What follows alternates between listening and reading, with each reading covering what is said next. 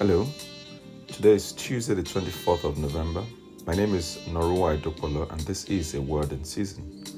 Luke chapter 18 verse 1, then verses 7 to 8. And he told them a parable to the effect that they ought always to pray and not lose heart. And will not God give justice to his elect, who cry to him day and night? Will he delay long over them? I tell you, he will give justice to them speedily.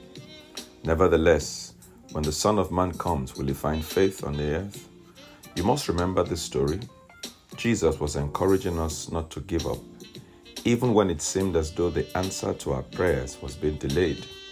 Keep praying because your Heavenly Father has promised that he would answer.